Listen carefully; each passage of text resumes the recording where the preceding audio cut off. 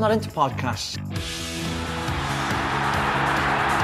I swear you'll never see anything like this ever again! What a hit! Back of the net. Hello, welcome to the Not a Pundit podcast. I am Not a Pundit Killian Ginnity, and I'm delighted to be joined as always by Not a Pundit Conor Glennon. How we doing, boys? And man in hiding after the weekend results, Robbie Redmond. Hey Killian, how are you? I'm probably better than you were at this weekend. Sunderland had a good result, so I'm always happy. We've had some fantastic revelations at Wearside. But Connor, I think the Northeast has a team on top. I'd rather not admit, but yeah. Yeah, I think we've finally established ourselves as the number one in the North after a hard fought run.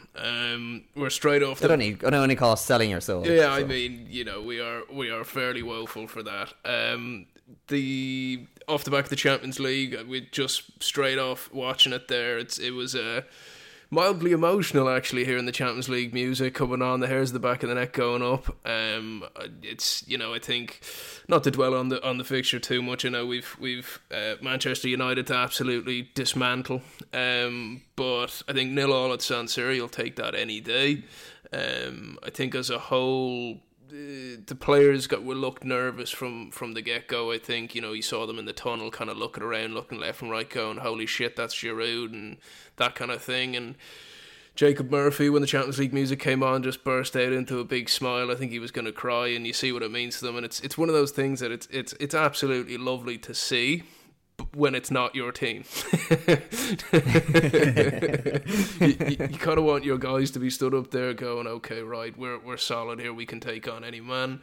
I think the major takeout for me was just Trippier. He was absolute player of the match for Newcastle. He ran the show for us, and I think it just shows having European experience. And before we move on, I think T's and P's are with Eddie Mackay, the Newcastle fan who got assaulted over there last night.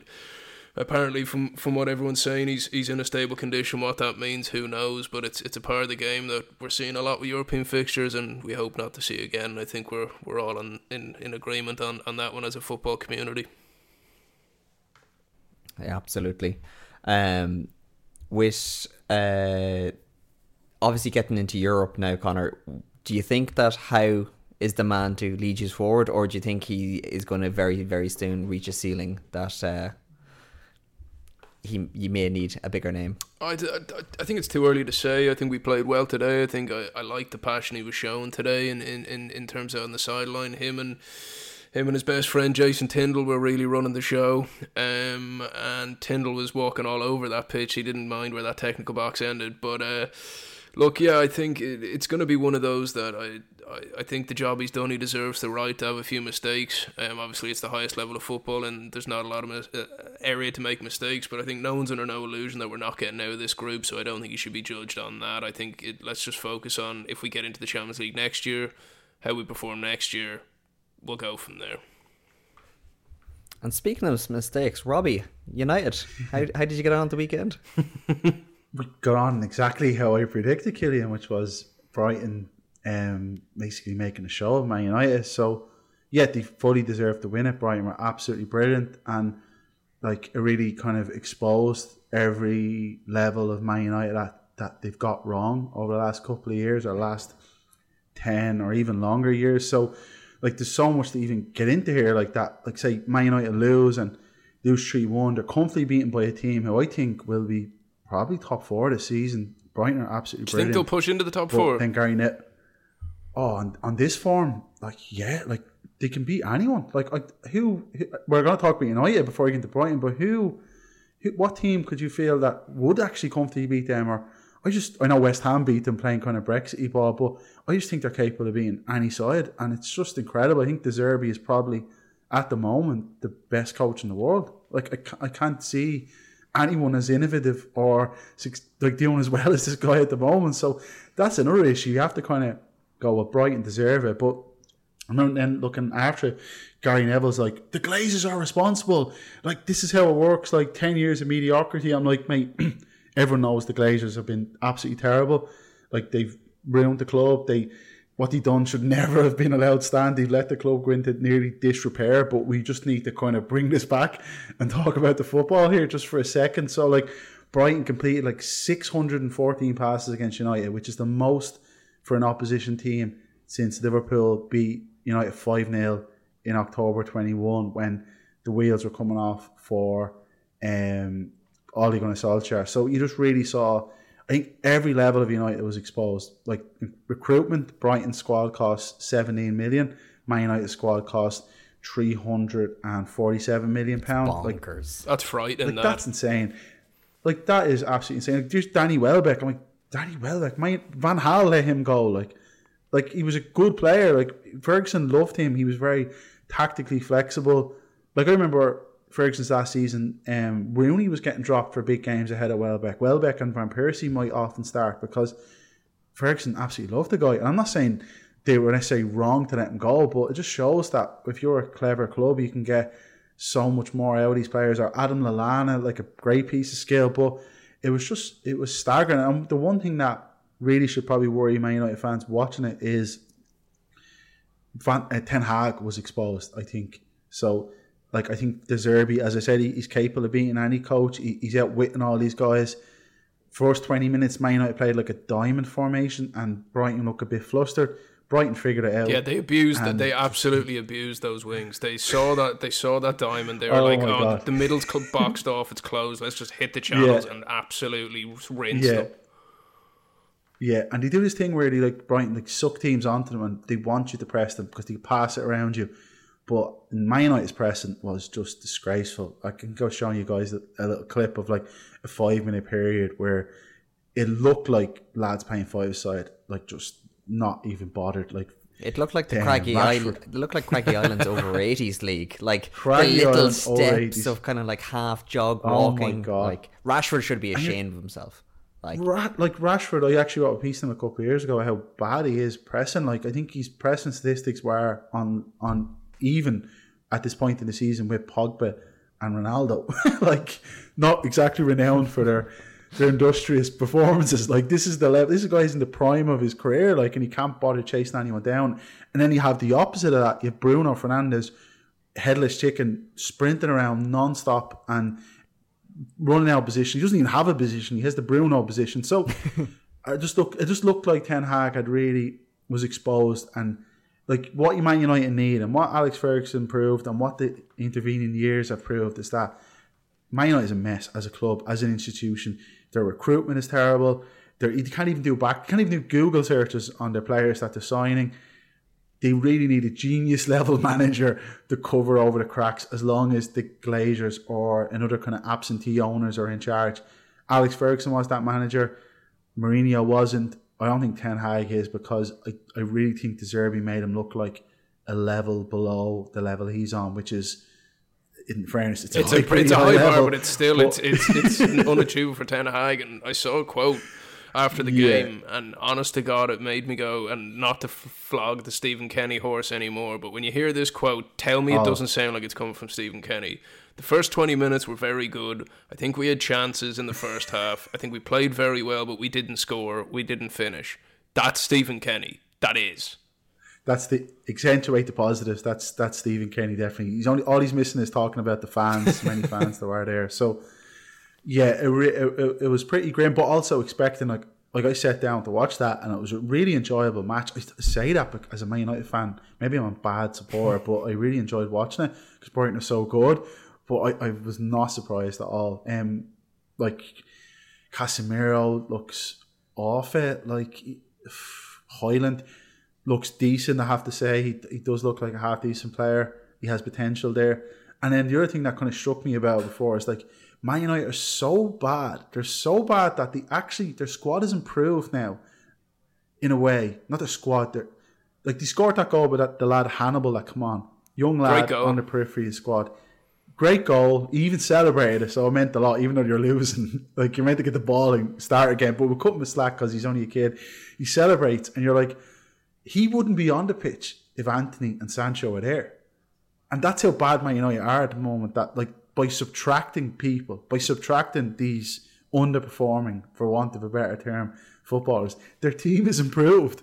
Like, this is how they, honest to God, they are just a mess. Like, and I cannot see anything beyond top 8. I think it could be another one of those Louis van Gaal last season or Mourinho last season, or I'm not saying Ten Hag could be sacked, but just it doesn't look like it's going to work out. Liverpool are doing really well. Newcastle will improve. Brighton just look unstoppable. Like, they look absolutely unbelievable. Man City and Arsenal will be thereabouts, but Man United, they're going to be drifting. They're going to be drifting for a while, and yeah, like Kill what. And I'm looking at the squad. Okay, yeah, sorry. I was just going to say Connor, no. the problems though. This is one for both of you. It's like, do you think it's all Ten Hag's fault? Because like, it's a rough one on him. He's got a club that's arguably up for sale but not up for sale. He's got 2 players one was investigated and settled outside of court. One's investigated at the moment. You know, you've got an injury list. You've got the Harry Maguire situation to deal with. It's not an easy gig, but do you think it's just, it doesn't matter? De Zerbi could come in and De Zerbi would find a way to work it, you know? I have a lot of thoughts on this. So I don't buy Neville's argument of it's all Glazers. Yes, they've done things wrong, but the one thing you can't say is that they've always invested. Like, they've invested badly. They've spent money. They haven't invested. Money. Yeah. Like, they've spent a lot of money. That money in. They spent a lot of money on players. They spent a lot of money on managers. They spent a lot of money on people above that. And they've chosen the wrong ones every time. It's like, it is fantastically terrible, like, how they've done it. I thought Ranić coming in was going to be the change. I actually, to be honest, at the time I thought it was like new ownership is coming in and telling them, listen, it's going to take 6 months to get this deal done. This is our guy. We're going to put in our new system. I think Rob's eyes just exploded when you said Ralph Rangnick. Yeah, Ranić summed up I don't think any individual in the last couple of years have summed up the mess that Man United are in. They hired a director of football to be a coach and then dismissed him before they could make him director of football. He came in and said, I want, like, his strikers wise, he said he wanted one of Julian Alvarez, Luis Diaz and Vlahovic, and like all of them were shot down, you know. Instead, they signed Højlund, who is also represented by Ten Hag's agent, because Man United have no recruitment network, seemingly, or it's been ignored, because they've never hired a director of football. Because when they hired a director of football, they asked him to coach the team. It's unbelievable. Like, it's actually staggering. Oh my God, the mess. Like, but this and is the the Glazers thing. are Like, the culture. It comes from them. Sorry, kidding. Like, they haven't put money in.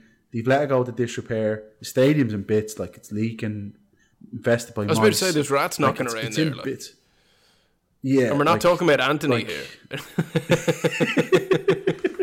Like, they've let the club go to rack and ruin, but the squad has been invested in. But they keep doing is putting the wrong people in charge, and I think Ten Hag is yet another wrong person in charge, and his lack of control over that dressing room.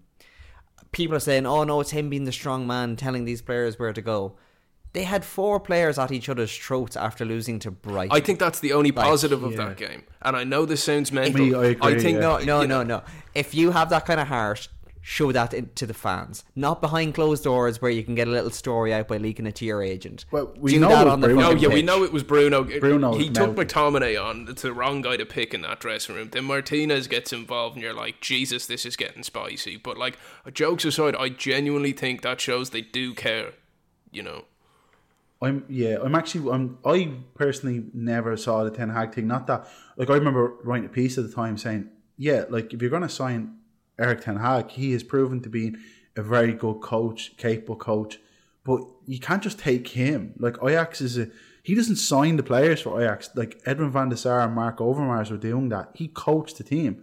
So he needs people behind him to do that. He needs a director of football and a CEO who's football minded, or at least knows the business. He's not a marketing person like a lot of the people United have had, but instead you just grabbed him and brought Ten Hag over. Nothing else. There's no director of football. You have a football director, John Murtagh, but like, what has he done? It's Ten Hag signing the players, so it's utterly pointless. Whereas someone like Pochettino, who doesn't really work with directors of football and has been in the Premier League, and that's the other thing with Ten Hag, he's coming from a lower league like the Dutch league, where someone like Anthony can look like a superstar. But when he comes to the Premier League, it's the physical step up, the intensity. It just doesn't translate. So the jury's massively out on him, even though I do agree with his Sancho stance. I think both of them have been left out by the club, hung out by the club to dry, because the club should have known this was an issue for a while. Like, there's been talk of Sancho's attitude for a good while now, that he turns up late, he throws strops here and there.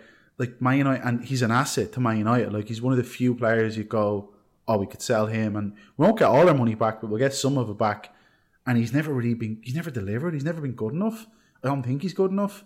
So sell him in the summer, but they wait till the window closes, and then they can't. Man United as a club can't even broker a truce between these two parties to go, listen, you don't like each other, but just go back to training Sancho, Ten Hag, let him back, and we'll find him a way out. Both parties happy. Get rid of him. Yeah.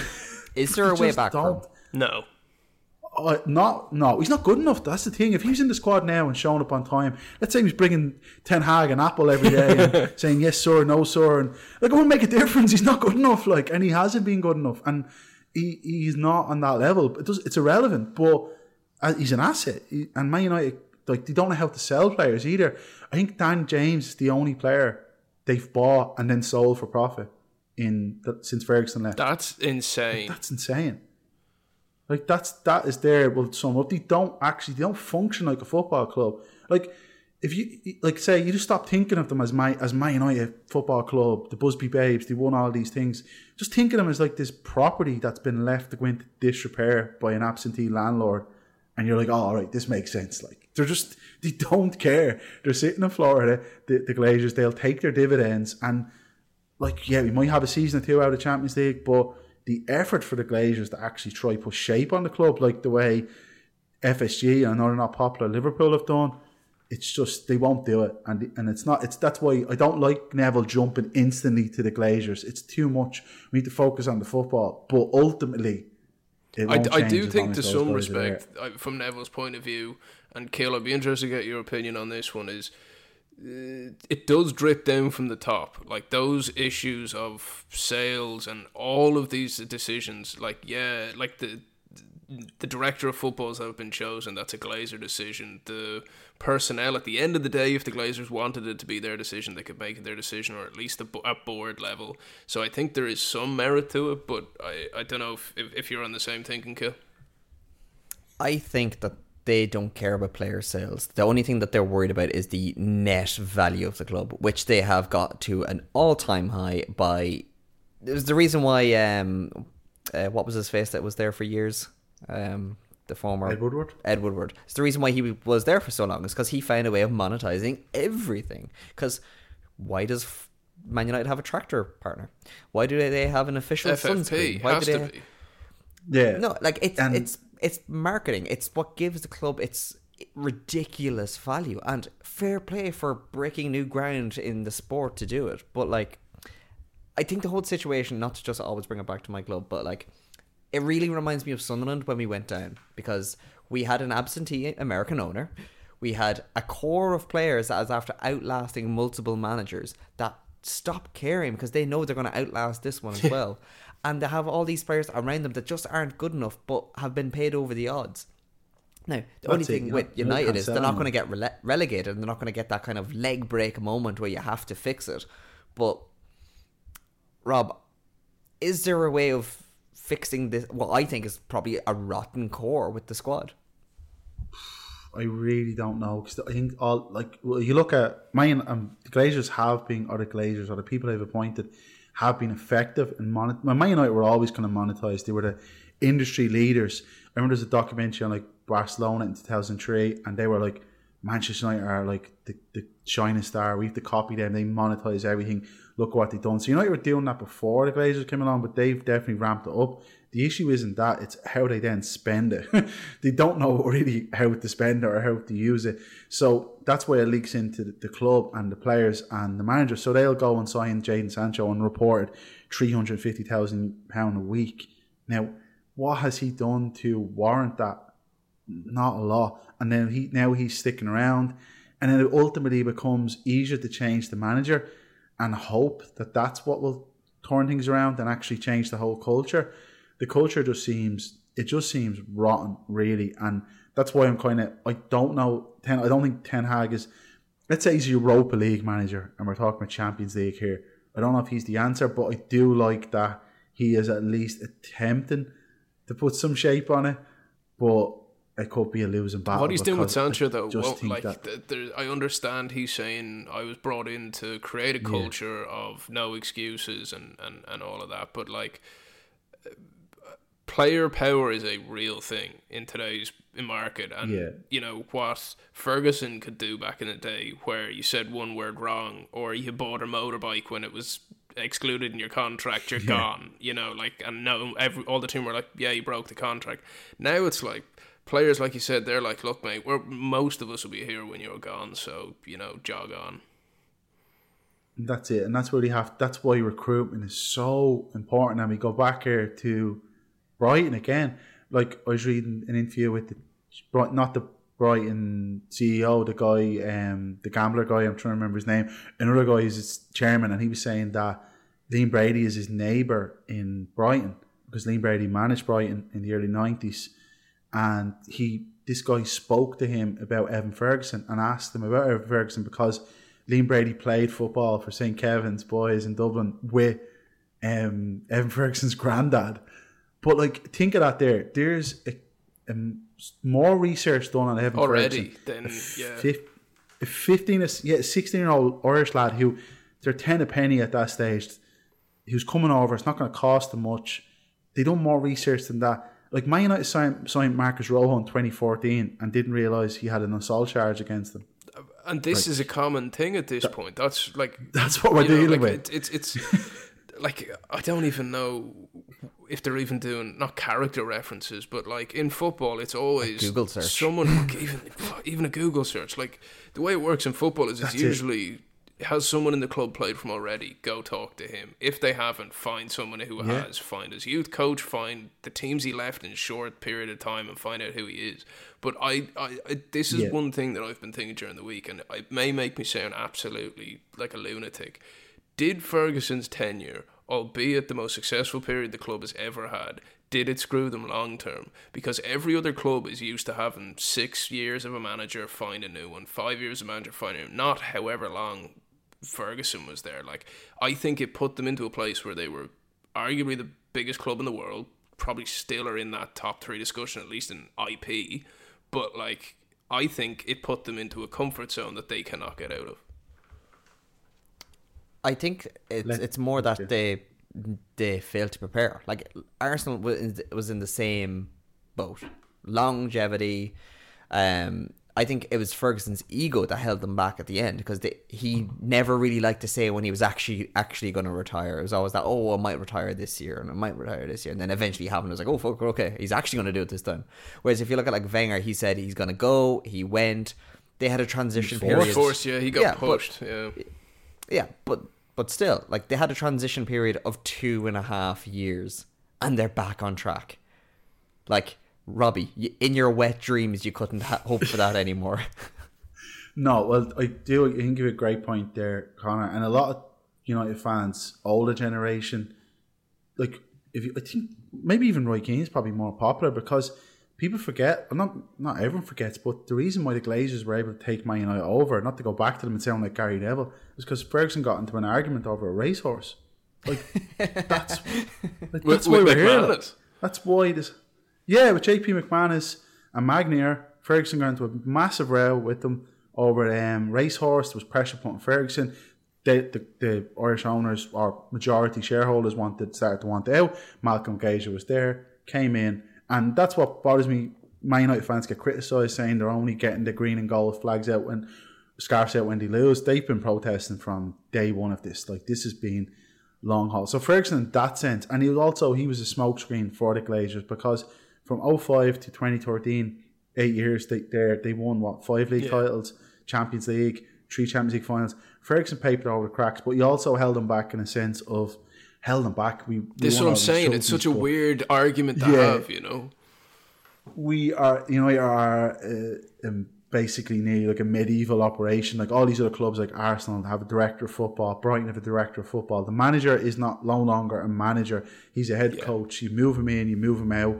Like you, obviously, you're looking for a better head coach, like Graham Potter. Like so, you have Chris Hughton at Brighton, Graham Potter to Roberto De Zerbi. It's like, remember years ago, like Pokemon, like the different levels of evolution. Like, I don't know who's after De Zerbi. Yeah, but Man United don't have that. You just have let's go get Louis van Gaal. He was a good manager in the 90s. Oh, let's sack Van Gaal. We missed out on the Champions League by goal difference. Let's get Mourinho in. He's a famous manager. Mourinho and Van Gaal's football couldn't be any more different. They're like, and then get rid of him. We bring in Ole Gunnar Solskjaer. God love him, like he got and then he we got get rid of sold him. We bring in Ralph Rangnick. He got sold a proper rod. Yeah, like, and all these guys are collateral damage for ultimately these people who just don't know what they're doing, don't care about what they're doing, and it's just a cash cow. It's a dividend. Man United will give each Glazer family member 25 million a year. They'll take it out. They put nothing of their own money in, and the way the Premier League is, the way European football is, the money Man United spends will keep them at a certain level, but success is. It won't happen. And you compare that to Brighton, who are doing more due diligence on a child, an Irish footballer, than Man United did. And any of the players, or Liverpool, who are using, like, I think Liverpool were hiring guys who used to work for NASA to create algorithms to help them identify talent. Like, that's where we're at now. And Man United are still like, who are we going to get in here? So, Robbie, just to double down on your point about the Brighton comparison, apparently United had decided they were going to sign Moises Caicedo, and they didn't because they couldn't find a contact for his representative. Whereas Brighton went out, did the hard yards. If we wanted to book him for this show, we could find a representative. Like, that is That's joke. what I'm saying. Say no more. Like, and that's why. If he's not in Ten Hag's agent's phone book, then he's not getting. That's it. So with that in mind, then, and that's your with that in mind, right? So last year, after 5 games, you were 5th. This year, 13th. Burnley next weekend, which is arguably the nicest game you could have got coming into it. That said, Vinny Kompany is manager. If you lose that, the optics are really poor. But how are you feeling going into that game? I feel like they should win. Like, it's like just the talent gap. Like, you know, you have talented players and they should be able to beat them. But ultimately, it's just, it might change the narrative for a few days. I'm more thinking of Bayern away and Harry Kane, who should be playing for Man United, really should is wrong. He probably should be playing for Tottenham. But if you don't spend 80 million on Anthony, 70 odd million on Sancho, there's Harry Kane. Like, sure, Højlund was how much? Like Harry, 75 million for Højlund, who scored 9 goals last season. Now, how do you explain that to someone? Like, imagine you just drop down.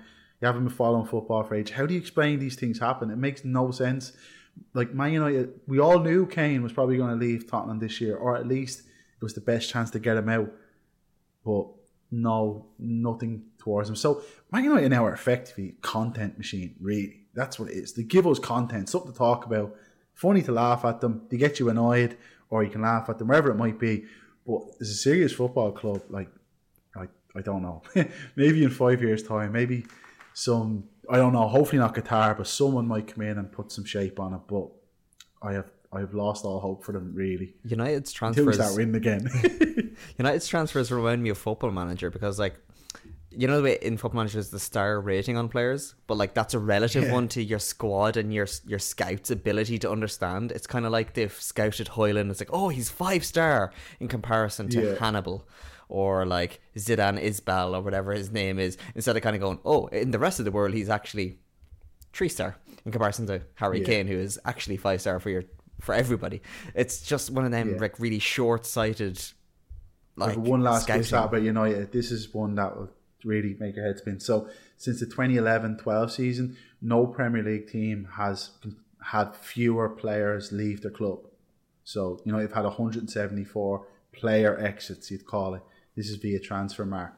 So basically, you just can't sell anyone. So that's why the culture's wrong. World's biggest adoption agency, Manchester United. Literally, like it's like the civil service, like jobs for the boys, for life, like. So yeah, pretty much, like, and you're well paid, and yeah, you might have a few bad days, get a bit of abuse, but We'll give you a bit of cash. You'll generous get a good lump sum, and if you really want to leave, we'll pay you off to go. Yeah, so they listen to Bruno give out to you all day. Before we move off Lads, United, let's just get ourselves registered as players and just get signed for United. Before we move off United, the last thing I want to get your boys' take on is taking Højlund off, and obviously it was met with boos. Where do we land on that? What did it matter? I think it showed a sign of what is in Ten Hag's brain. Like, it really showed a lack of fight for me. I don't know about you, Rob. I think I'm being real nice to him. Usually I'm really critical of managers. He was playing well. I would have kept him on United chasing the game. Maybe he was being too pedantic about, we can only play 70 minutes or 60 minutes, wherever it is. So it was interesting, though, definitely the crowd reaction, because they've always supported Ten Hag. They will support the manager. That they love that at United. But yeah, it was the crowd reaction was interesting because it's the first time they've really turned on him. It also shows how frustrated they were. They just had to take their anger out on something. And yeah, it's the first time I've really seen them go against one of his decisions. I think they'll have to do it a few more times going forward. Yeah. And speaking of changes, obviously Arsenal made the change between Robbie Redmond's favourite goalkeeper in the world and their new signing, Ramsdale for Raya. Connor, what was your reaction before we unleash Robbie on this? Well, I've a stat and a quote to lead this off with, and then I'll kind of give you my... Go with the quote first. We'll go. Mikel Arteta said, "I'm a really young manager and I've only been in the job for 3.5 years, and I have few regrets about what we've done. One of them, that is on 2 occasions I felt after 60 minutes and 85 minutes in 2 games in this period to change the keeper in that moment, and I didn't do it. I didn't have the courage to do it." Now, I appreciate it as a manager saying, here's the transparency of my thought process. But if you are Aaron Ramsdale, you know that's you. He's played you 76 of 77 Premier League games in a row. It can only be you. That has to destroy any thought of, I'm the number one. Ray is just in here to challenge me. That basically is going, didn't trust you. I think it's Raya. I predicted Raya would be the number one by Christmas. It's September. It happened a lot quicker. I seen Raya in the flesh at Anfield.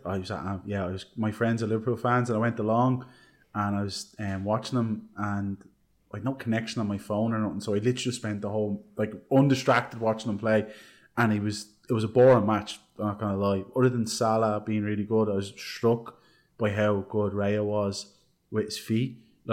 This for Brentford. He's a brilliant passer of the ball. He, not in the sense of Onana, United brought him in, he's good with his feet, and he hasn't been very good at saving either. David Raya has both aspects. So I did a piece on Ramsdale a couple of months ago because I feel there's very few players who are overpraised. I think he is one, definitely, and I'm kind of glad to see Arteta come out and say that, even though he's kind of laying the gauntlet down to him, really. Is that what he's doing, right? Because that's what I'm wondering. Because is it a case of, are they going to play one off the other? So, say Ramsdale was poor, they brought Raya in. If Raya plays this weekend and he's poor, Ramsdale's back in. Because if he doesn't, fans are going to be hopping on him if he's kind of going, oh, no, we're going to stick with Raya. But they're like, well, you got rid of Ramsdale. So because if he plays this right, Ramsdale and Raya will be at the top of their form, and to be honest, they don't care who's in the net at that point. I think it's laying the gauntlet down to Ramsdale. I don't think he was good enough in the last, say, 10 matches of the season. Remember the match that really cost Arsenal the 3-3 draw? Ramsdale passed the ball directly to Southampton. Southampton were relegated and Arsenal dropped 2 points against them.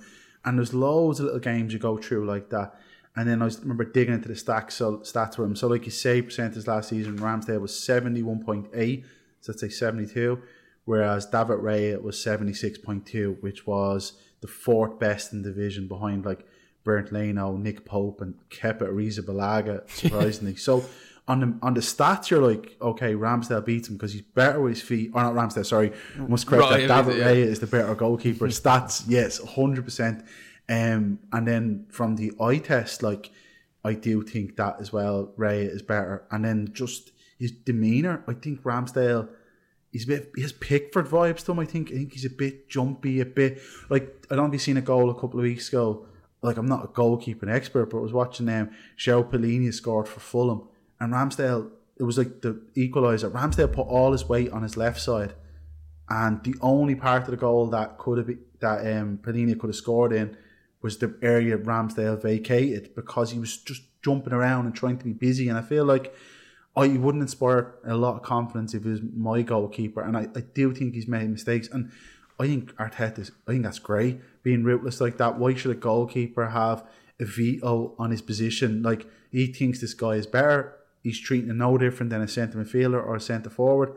And it looks to me like Raya has the jersey now, and Ramsdale will probably be the Champions League goalkeeper for the foreseeable. And ultimately, you have to say, if he thought Ramsdale was good enough, he's not going to, like, Jurgen Klopp's not going out and spending 40 million as a backup to Alisson, because he knows Alisson's the best. Like, there's no one else that can come close to him. That's why he has Kevin Kelleher. Whereas, and the other thing with Arsenal as well is that Arsenal's goalkeeper coach used to work with Raya for Brentford. So that makes sense. I think that, yeah.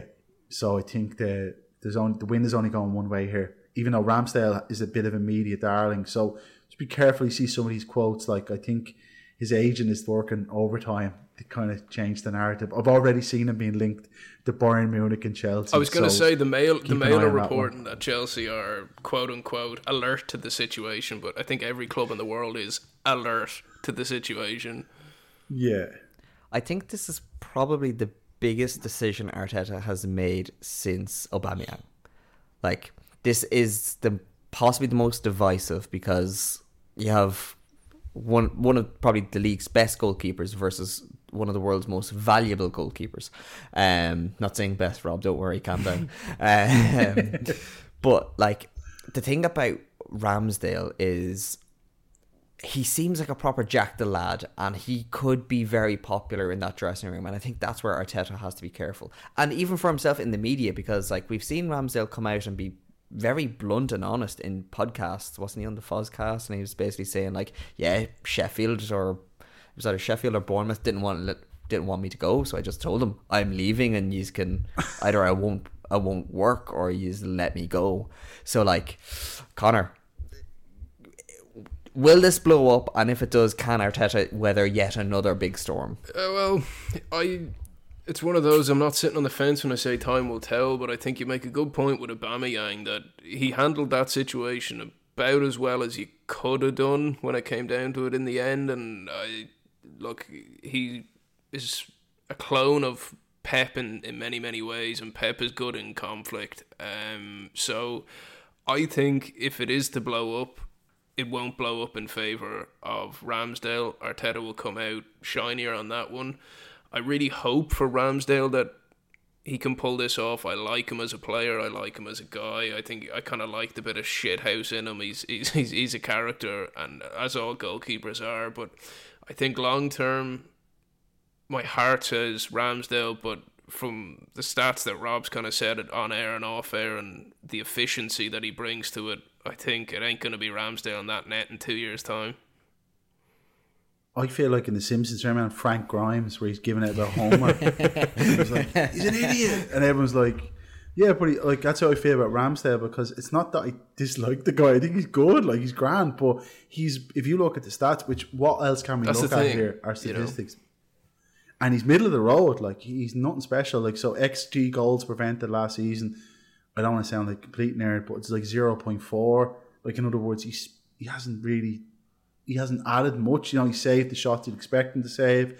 He's had a couple of errors. His save percentage is middle of the road, like on level with, like, just below Vicente Guaita for Crystal Palace, just a bit, actually the exact same as Lucas Fabianski for West Ham.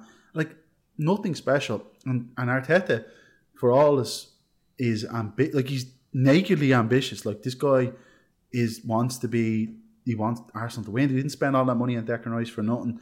He wants the best in every position, and he's looking at, and I think he's come to the conclusion that David Raya is better, and I think I like that way of operating. It's rather than it's ruthless in a sense, but I think it will stand to him, and I do think ultimately it's a cruel game, but I think Raya is a better. I think as well it goes back to what we were saying about United. Like, I don't know if you guys watch the All or Nothing with Arsenal, but like the Edus of the Arsenal team are the real string pullers, and yes, they give Arteta a lot of freedom, but there is a strong unit there that are very capable and serious operators, and I think that's what's really elevated Arsenal. Like, don't get me wrong, without Arteta, you bring in a not great manager, you can have the best directors of football and you want, it needs to be cohesive, but I think it just proves that point of you need very dedicated roles that people don't deviate from and do effectively to be competitive in any league, but especially the Premier League. And like, speaking of being effective, Arsenal have Tottenham at the weekend. What are we saying, boys? I can't really look beyond Ange right now. Like, they're playing fantastic football. Like, it's going to be a great game to watch because two teams that can play good ball. It's going to be entertaining if nothing else. But I don't know. I think, Robbie, I'll get you to come in after this, but I think the way that Ange has them playing could be the kryptonite to Arteta. Just that kind of like going at you, positivity, fucking let's keep going. Will break down Arteta's a bit more thought out. I kind of want to say, but I don't want to say, if you know what I mean. Kind of tactics, and like it's one of them kind of ones. It'll either be like a 4-4 thriller, or it's going to be like a Richarlison shithouse get it over the line.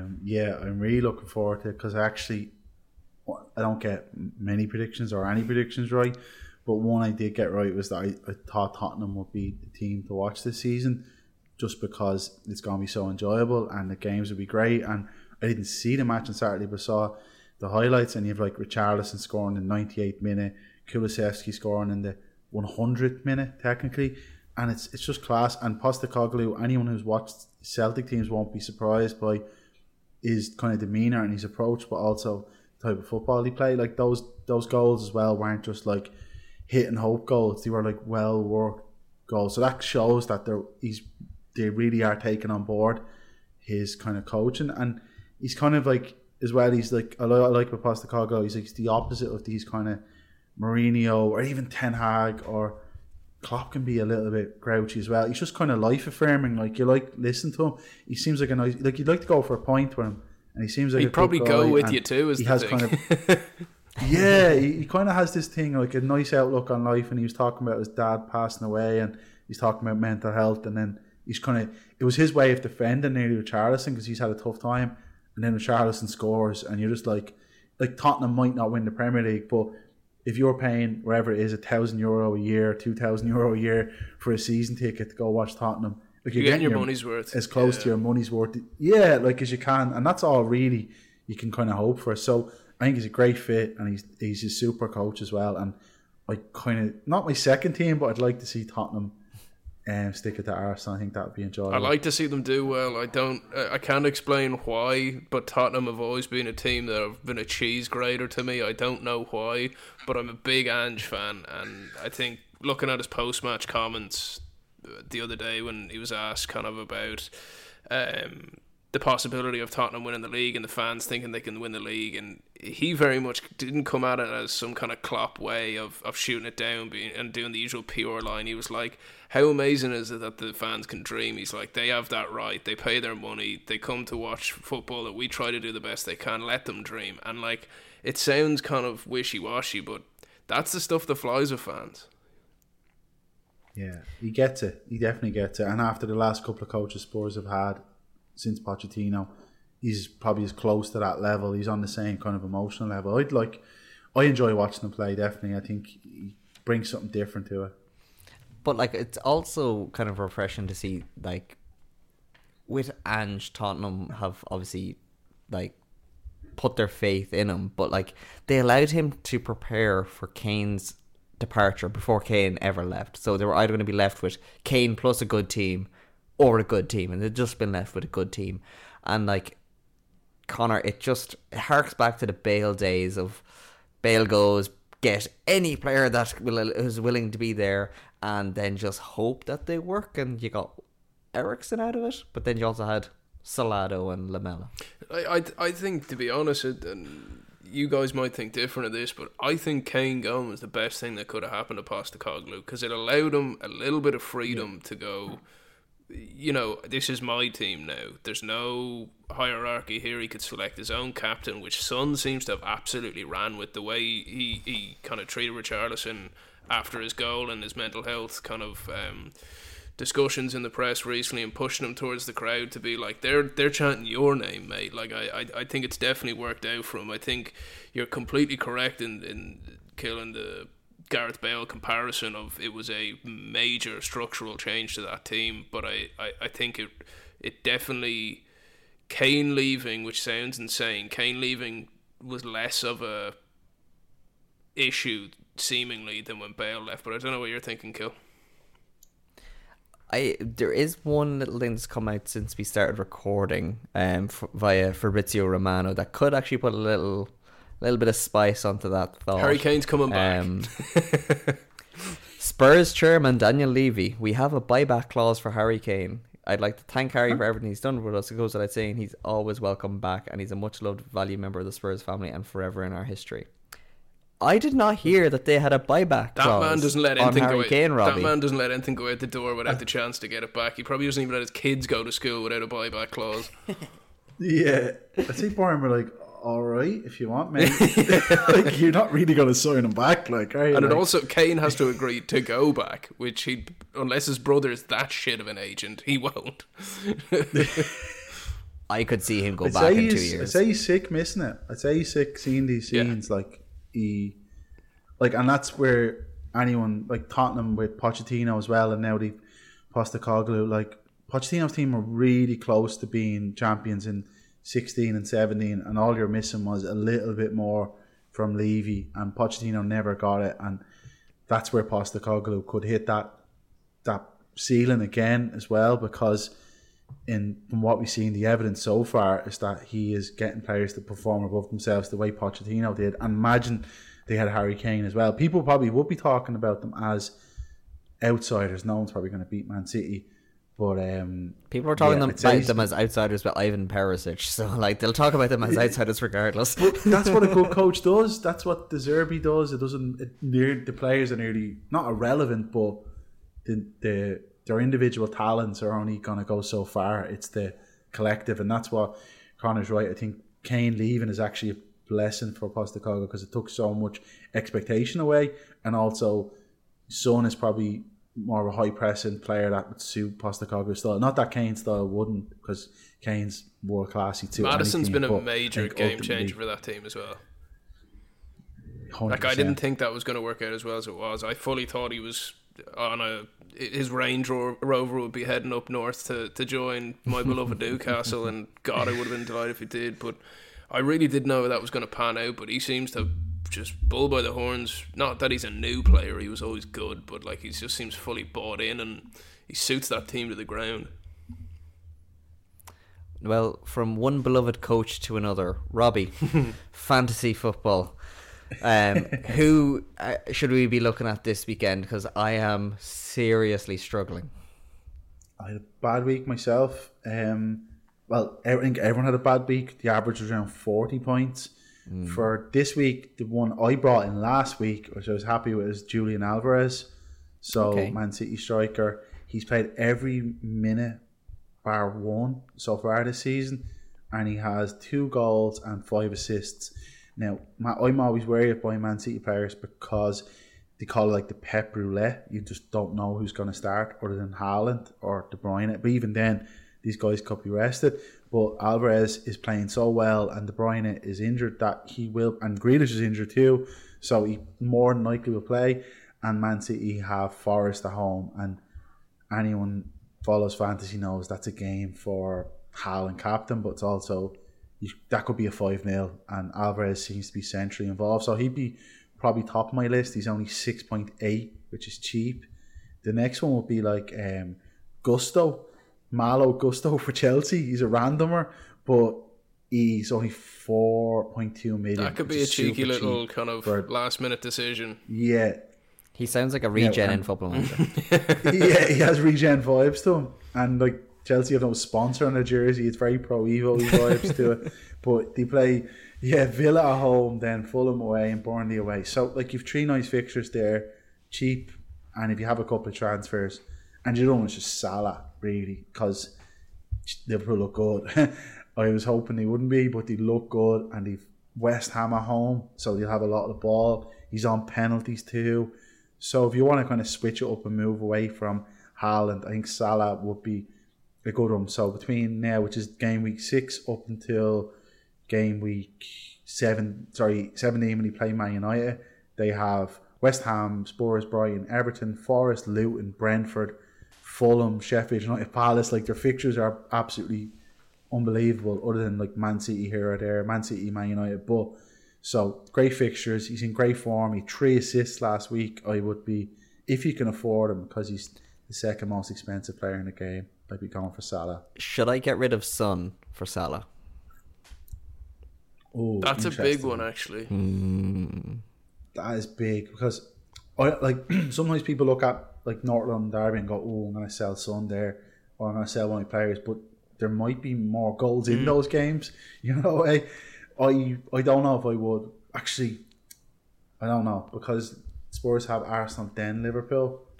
I don't want to sit on the fence. But Salah is just in super form, so I don't know. Maybe that's in terms of selling. Maybe look to sell. Move in on terms of selling, who are the obvious ones to get rid of? Nicholas Jackson for Chelsea. Like, God almighty, like everyone jumped on him because he was cheap, and poor fella's getting loads of chances, and it's just not going in for him. He's very, he's doing like it reminds me of like Torres, and like when he just signed for Chelsea, like he's just not scoring, and he's not, and Chelsea aren't playing particularly great. So Jackson, I'd move him on. I sold Ollie Watkins because like Villa are scoring plenty of goals, but he's not getting any of them, and he's 8 million. That's heavy, yeah. If someone's not doing well, just move him on. Like, it's grand. There's loads of players in the game, and the other one was Martinelli. He came off with a knock for Arsenal, and he's expensive too. I think he's like 8.5. I just would probably just move him on. And there's so many good midfielders on the game this year that I'd be focusing my money on midfield. Like you've Mbueno, Salah, Bowen, Saka, Maddison, Son, Diaby off Villa, like Ward-Prowse, like there's loads of them. So I wouldn't stick on players for too long if they're not doing great or if their fixtures are poor. And like you've said before, you can't take your love for the player into account. You need to be ruthless in terms of the stats. Absolutely. That's why I'm dying to sell Bruno and Rashford, but they've Burnley, and I'm like, I can't sell them before Burnley and Palace. But yeah, you just need to take the emotion out of it completely. Now, gentlemen, we are coming to the end of the podcast, so one very last quick fire question to you is, what match are you going to watch this weekend and why? Ooh, I think the North London Derby for me is an obvious one. I'm also very curious. Actually, I'll do it in a 3-tier. This is the longest quickfire question answer the world's ever seen. Number 1, North London Derby. Number 2, Liverpool West Ham. I'd be very interested in to see that. And 3rd would be Chelsea, just to see if they can finally get a win. What are you saying, Robbie? Yeah, I'm definitely North London Derby, but I'm also going to be, I know I'm going to be pathetic. Ireland are going to play South Africa in the rugby, and I'll have that on my iPad while I'm watching Burnley v Man United at Turf Moor and cursing Bruno Fernandes and the Glazers and everyone. So that would be me. What about yourself, Killian? I think the one that I'm kind of most excited to see is Chelsea and Aston Villa, because I think Chelsea, for all of their faults, aren't actually playing bad football. And they're going to come up against a good footballing team. So if they can get a result here, this could be the turning point for them.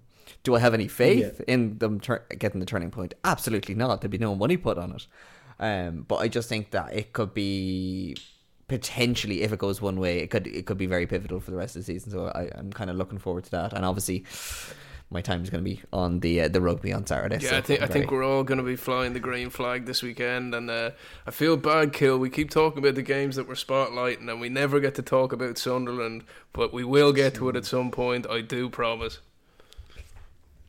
What division are Sunderland in again? Wow. I'm only joking. No, but for real, what division are they in? No, I'm joking. You'll all come crawling back to us when we're back on Netflix. Yeah. Keep on laughing now. Gentlemen, we've made it to the end of episode 2. Well done. And I want to thank you for joining me this evening. Thank you very much. Not a pun, Conor Glennon. Thanks a million, boys. Great chat as always. Thank you very much, journalist and author and man that gives us credibility, Robbie Redmond. Thanks, lads. And thanks to you for listening. Give us a like or a rate or whatever it is on the platform that you're listening to us on. And we'd appreciate it if you could leave us a wee review. And we'll catch you next week. I'm not into podcasts. I swear you'll never see anything like this ever again. What a hit! Back of the net.